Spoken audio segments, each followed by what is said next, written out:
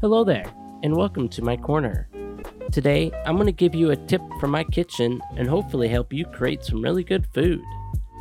Today, we're making bite-sized donuts, aka donut holes, with a lightly crisp and golden brown sugar-coated exterior and a soft and fluffy tender interior, just like the old-fashioned cake donut, but ready in a flash.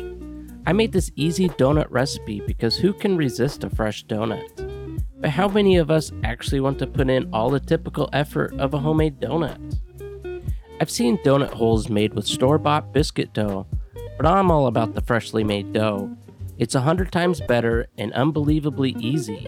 No mixer required. No kneading, rolling, or cutting. Just a quick stir, shaping, and you're ready for frying. For this recipe, you'll only need 7 basic ingredients, which you may already have. You'll need all-purpose flour.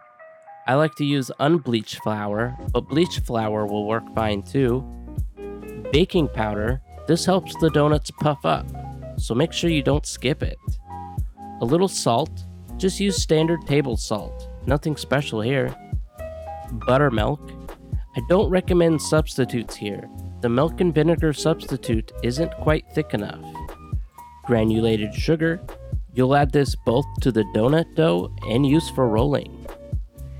Melted butter. This adds a delicious flavor to the donuts, so make sure you stick with real butter. And lastly, vegetable oil. You'll need it for frying.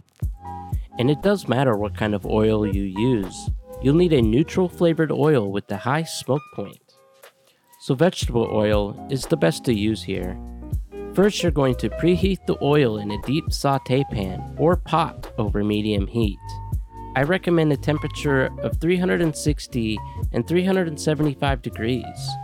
A laser thermometer works great for this. Then, whisk together the flour, sugar, baking powder, and salt. Then in a separate bowl, whisk together buttermilk and melted butter. Then add the dry ingredients to the wet and stir until they're just combined. Then gently roll the dough into half-inch tablespoon-sized balls. They don't have to be perfect, and you can make them any shape you want, like say a star, but the ball shape works better for evenly cooking. Then carefully place the dough balls in the preheated oil, frying about half of them at a time, and fry until golden brown on both sides. Then use a spider or a wire mesh spoon to transfer to paper towels and let them drain, and then roll them in sugar. You can finish them off as you like.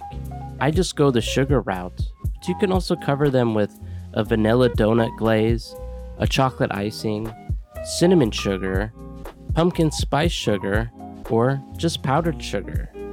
If you like to cover the donuts in a classic vanilla glaze and spoon over, just mix 3/4 cup powdered sugar to 1.5 tablespoons of milk to a half a teaspoon of vanilla.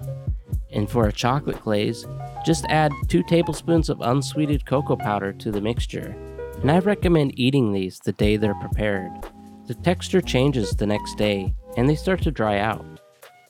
And I don't think it's going to be hard to achieve this. I tend to eat these as soon as the sugar's been sprinkled on. I'll make sure to throw this recipe in the show notes, for you can make these at home. And as you see, it really doesn't take much. 7 ingredients in 15 minutes, and you got yourself cooking up some nice donuts. And that's my fun fact. Thanks for walking over.